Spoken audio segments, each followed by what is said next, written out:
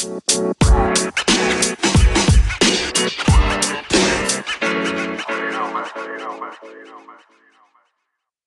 ESPN's power rankings came out. And if you got Golden State 1, Boston 2, and the Rockets 3, no big shock, because I actually agree with all three of those being where they are. I'm even fine with the Sixers at number 4. I even understand the Raptors being number 5 because they're still in the Eastern Conference, and they did just add Kawhi Leonard. So on paper, they're a better team than they were last year already.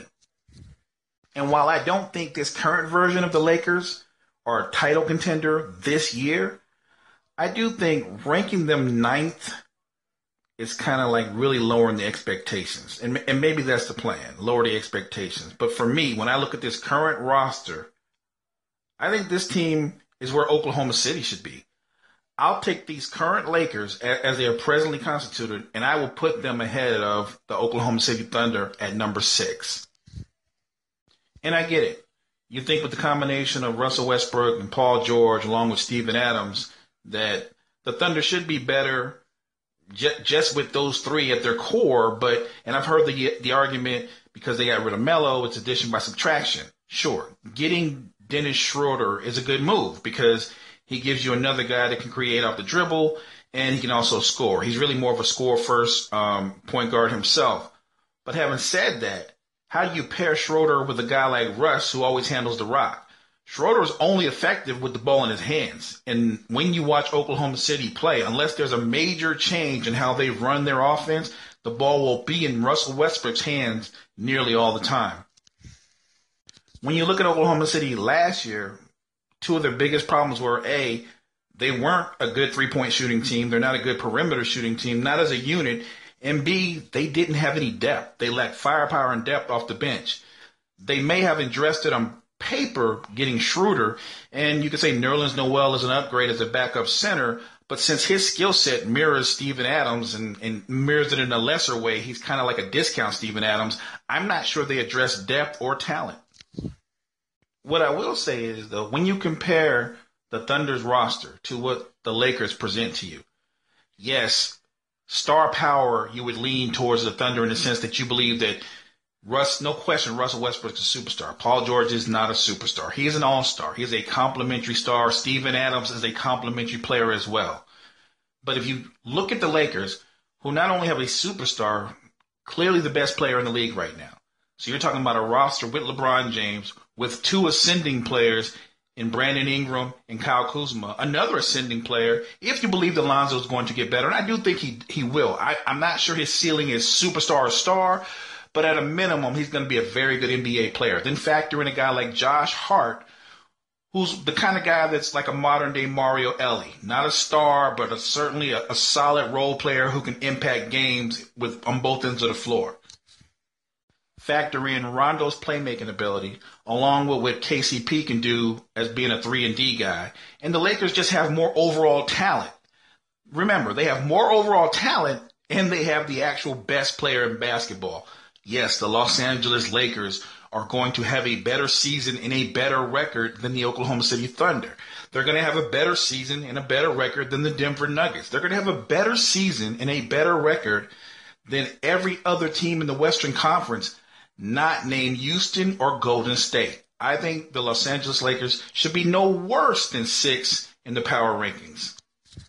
And just so I'm being fair, a few of the respondents on Facebook, the Facebook fan responds a lot. And shout out to all you guys for responding on Facebook. I appreciate that. Yes, I'm not forgetting about the Utah Jazz with Donovan Mitchell and Rudy Gobert. That's a talented pair. And they have solid players around them. The problem I have with Utah is this. They just don't have the firepower, I think, to make a deep playoff run.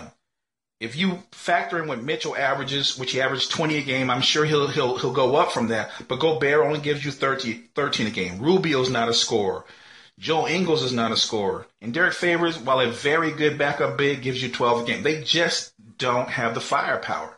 And I know people go, well, they were ranked number 2 in total defense. That's true. But a part of that ranking is their style of play, is their pacing. Utah doesn't run. They walk the ball up. They drain out the shot clock. So don't be fooled by defensive rating. I like their talent. I think they're a good defense team, but they don't have the offensive firepower to compete with the top teams in the West. And while they're going to be a better defensive team than this current version of the Lakers, they're not going to have the firepower to beat the Lakers in a series. Yes, I know. Also, shout out to Rob for mentioning Minnesota Timberwolves. Right. You've got Jimmy Butler, Karl Anthony Towns, and Andrew Wiggins, and you barely got into the playoffs last year. They're not going to be much better this year because one thing, they have chemistry issues. Another thing is, even though his reputation is all defense, ever since Tibbs has been in Minnesota, they don't play any defense. This trio doesn't play any defense. And Jimmy Butler's known for defense. He hasn't been competing that hard on that end of the floor since he's been in Minnesota. Wiggins should be an elite level defense with his athleticism and his length, and he just isn't a great defender. I'm not saying Karl Anthony Towns has to be a great defender, but he's got to compete a lot harder on defense than he has up to this point in his career. And Minnesota won't make the playoffs again this year. They might. But it wouldn't shock me if the Timberwolves actually took a couple of steps backwards. As far as the Rockets go, I understand losing Ariza and Bob Mute.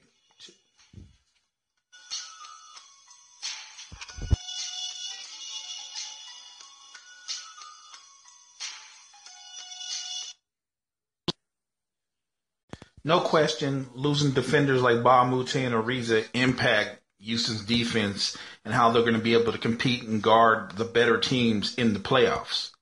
But having said that, I'm not on board with the idea that by adding Carmelo, suddenly Houston is going to be a lesser team.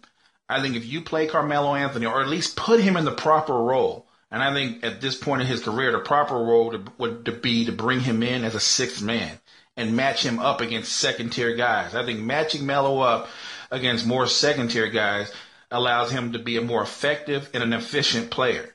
And in spot moments, sure, he can be in late-game situations. So I think that how the Rockets use Melo will determine whether or not signing him was the smart move.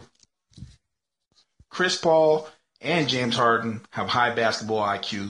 Mike D'Antoni knows everything there is to know about offense and then some. So I would assume that they will find different ways to put Melo in better spots to be more effective. Whereas when he was in OKC, all he was a catch-and-shoot three-point guy. And he's not a three-point shooter. He is a scorer with a mid-range jumper who has the ability to shoot threes, but he's not Steve Kerr. He's not Steph Curry. He's not Klay Thompson. He's not that guy. I expect the Rockets to play Melo more in the mid-post or in the post. Remember, you're talking about a 6'8", 240-pound small forward with the ability to post up. I expect Melo to play more in the post.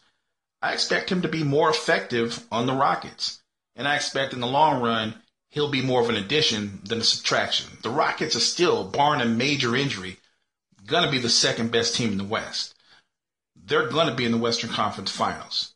The question is, will they have enough to slow Golden State down? Or more importantly, can CP3 stay healthy? I know I said we were going to get into the NFL, and I still want to. I do. I want to get into the NFL. I want to talk about the debate about the national anthem and the flag controversy and kneeling, because that's not resolved yet. That's still up in the air. But, again, I got to give the NBA credit. We want to talk about baseball, and for a minute you want to drift into football, and the NBA still keeps you talking. There's always something going on in the NBA, and apparently Facebook isn't done with the NBA because 99.9% of questions or hit-ups I get are about the NBA. So while I'll try to work some NFL and other things in, if the NBA is still leading, if that's where it's going, that's where I'm going to flow. We're still doing a cipher next time.